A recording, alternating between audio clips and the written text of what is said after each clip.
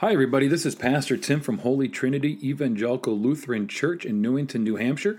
This is our weekly podcast of the sermon from the prior Sunday. Normally at this time, I've invited everybody to join us for worship at 8:30 and 11, but right now we're in the midst of the global pandemic, and so we are not having worship in our building at 8:30 and 11. Instead, you can find us online doing virtual worship using Zoom. You can find the information for all of that on our website at www.htelc.com. You can also like us on Facebook. And those are the two primary ways in which to find our links to have worship with us. So it doesn't matter where you are, as long as you have an internet connection, you can join us for worship. So thank you for listening. We hope that you find the sermon meaningful and purposeful, that it connects to your life and how you interact with the world. And most of all, it reveals God's infinite love for you and all of creation. Today's gospel is from the 3rd chapter of John. Jesus said, "Just as Moses lifted up the serpent in the wilderness, so must the Son of Man be lifted up, so that whoever believes in him may have eternal life. For God so loved the world that he gave his only Son, that whoever believes in him may not perish but have eternal life.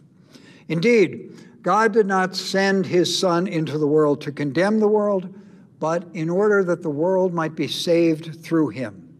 Those who believe in him are not condemned, but those who do not believe are condemned already, because they have not believed in the name of the only Son of God. And this is the judgment, that the light has come into the world, and people loved darkness rather than light, because their deeds were evil. For all who do evil hate the light, and do not come to the light, so that their deeds may not be exposed. But those who do what is true come to the light, so that it may be clearly seen that their deeds have been done in God." The gospel of the Lord. Praise to you, O Christ. God's grace, peace, and mercy to you this day and always. Amen. Pastor Tim's away today, as you know. He's visiting his mom and dad in the Midwest to help celebrate his mom's birthday, and I say, good for you, Pastor Tim. Good for you. That's exactly what we ought to do. Love the people who are in our lives while we have a chance. James Taylor said it this way: shower the people you love with love. Shower the people you love with love now, before it's too late. I live with certain regrets. I had 2 older brothers, just terrific guys, wonderful older brothers to me from my childhood through my adulthood. They're both gone now. I never took the opportunity to sit down and tell them face to face, I love you. Thank you for all you've meant to me in my life. Shower the people you love with love now. Love is the theme today. The gospel lesson from John 3 is the retelling of the story of an encounter between a religious leader named Nicodemus and Jesus. Nicodemus apparently was a seeker, we might call, someone who wondered about life and faith and God and Jesus, had certain questions, most likely. He went to Jesus by night, and there he said to Jesus, "Teacher, we know you are from God because of what you've done and what you've been saying." And before Nicodemus could raise any questions, Jesus then stated 3 realities. We'll get to those in a moment. But first, questions. Do you have questions about God? Who is God? What's God like? How does Jesus fit into the scheme of things? What do I have to do to get right with God? Is there any hope for this corrupted, broken world? Questions like that. I bet you do. I think we all do. Jesus' statements to Nicodemus really get at some of these basic human questions we have. First of all, Jesus said, for a person to enter the kingdom of heaven, he or she must be born again. Nicodemus heard that. He didn't get it. What are you saying, Jesus? You have to go back into the womb a second time? That's what he thought. No, Jesus then clarified by saying you have to be born of water and the Spirit. Jesus was saying, if you want to get right with God, he didn't use that term, but I think it fits. You have to be acted upon by God from above, born from above, born again, made new through water and the Holy Spirit. That's exactly what we proclaim happens in baptism. Isn't that something? If you want to get right with God, God has to act on you and make you new. Then Jesus went on to say, just as Moses lifted up the serpent in the wilderness to save the people, so the Son of Man, Jesus' self-designation, must be lifted up so that those who put their trust in him will have eternal life. Jesus was talking about his being lifted up on the cross, giving his life in love for all, but then also being lifted up from the tomb on that Sunday morning and leaving death behind, declaring that death is not the final period mark of life, and 40 days after that, being lifted up, ascended into the heavenly realms as God's beloved Son. All of that because of God's love. Then Jesus went on to speak those words that have become so familiar to us. For God so loved the world that he gave his only Son, that whoever believes in him, puts his trust in him, will have eternal life. Don't miss the first part of that. For God so loved the world. That is the actual world, the broken, corrupted world of violence, hatred, disease, sickness, death, and so on. God so loved that world that he gave Jesus as the Savior. Jesus was given not to condemn, but to save the world. And the word that's used there means to heal, to rescue, to make whole. Bottom line for Nicodemus and for all of us, each of us, all of us, this world, the entire universe is loved by God. My job today, primarily, is to speak that amazing word of God, that you are loved. You are a child of God, loved by God now and forever. That, I believe, to be the basic truth about life. But so often, that word has a hard time getting through to us. Why? Well, in part because we feel unlovable.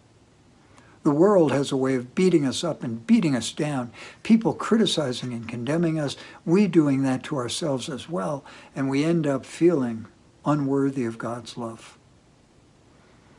About 3 years ago, there was a remarkable encounter between a gay man and Pope Francis.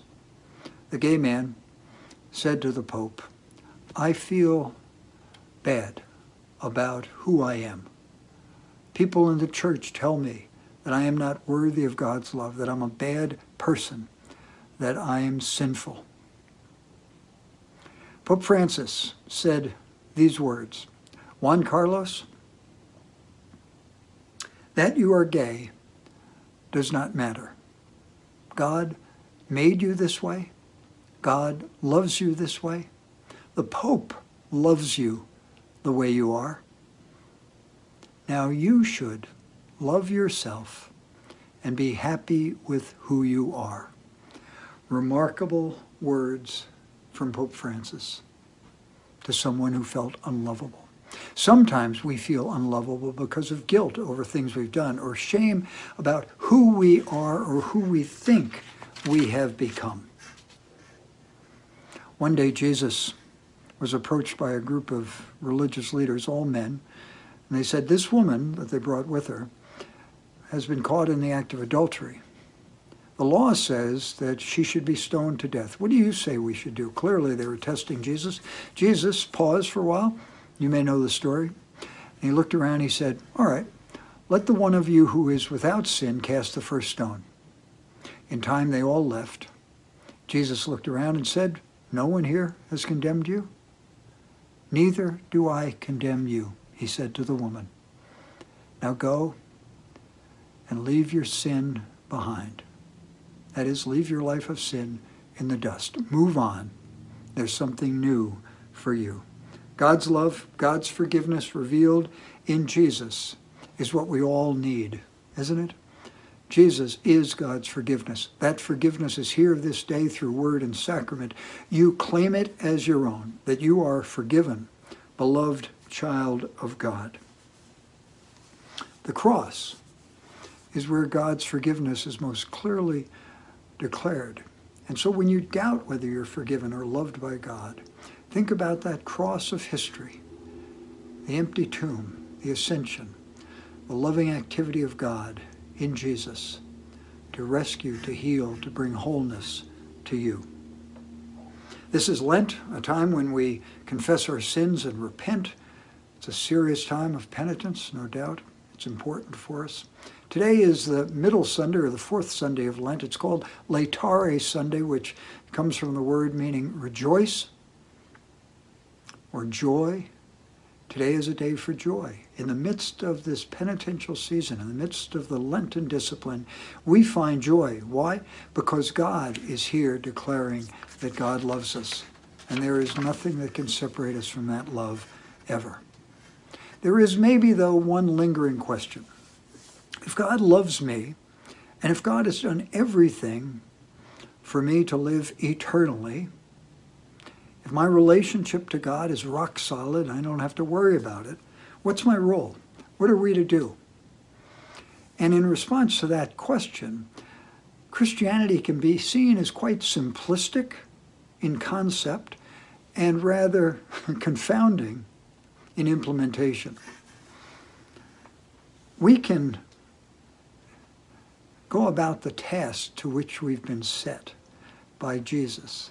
What is it that we're to do? To love God and to love our neighbor. That's what Jesus said was a summary of the law. That's how we are to live.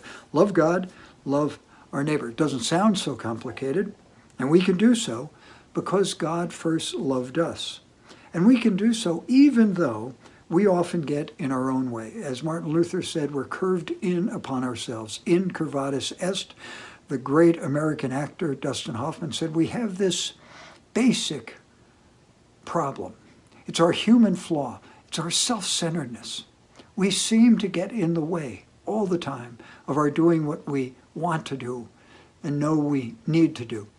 The Apostle Paul said it. It's not the good that I want to do, that I set out to do, but it's the less than good or the evil that I end up doing. We have that problem. It's ourselves. And yet God comes in Jesus to set us free from that, to enable us to not be self-centered, but to look and to love God and to love our neighbor. Have you ever been loved? Have you ever had the experience where you've known and felt and realized that some other human being loved you to the extent that he or she put you first in his or her life? You ever been loved like that? It took me a long time to grow up and mature enough to recognize the love that my mom and dad had for me from the get-go until the time they took their dying breaths. I realized after I matured a bit that they had loved me so much. They had loved me unconditionally, without exception. They didn't like everything I did. They certainly got irritated with me lots of times, no doubt about it. But they always loved me, and I knew that. When I realized that, I had been touched by their profound love in my life. You know what I wanted to do? I wanted to love them back. Did somebody have to tell me, John, you should love your brother? No. I had been touched by this love. I had been changed, and therefore I was motivated to love in response. I think that's exactly the way it is with God's love. Living as people who know that we are loved by God, the cross of Christ reminding us of that. Living as people who've been forgiven and empowered by God's love. You and I can rise every day, each moment, to do what we were born to do the good works that we've been created to do, as it says in Ephesians. That is, to love God and to love our neighbor. It's simple. It is to love God and our neighbor as God has loved us.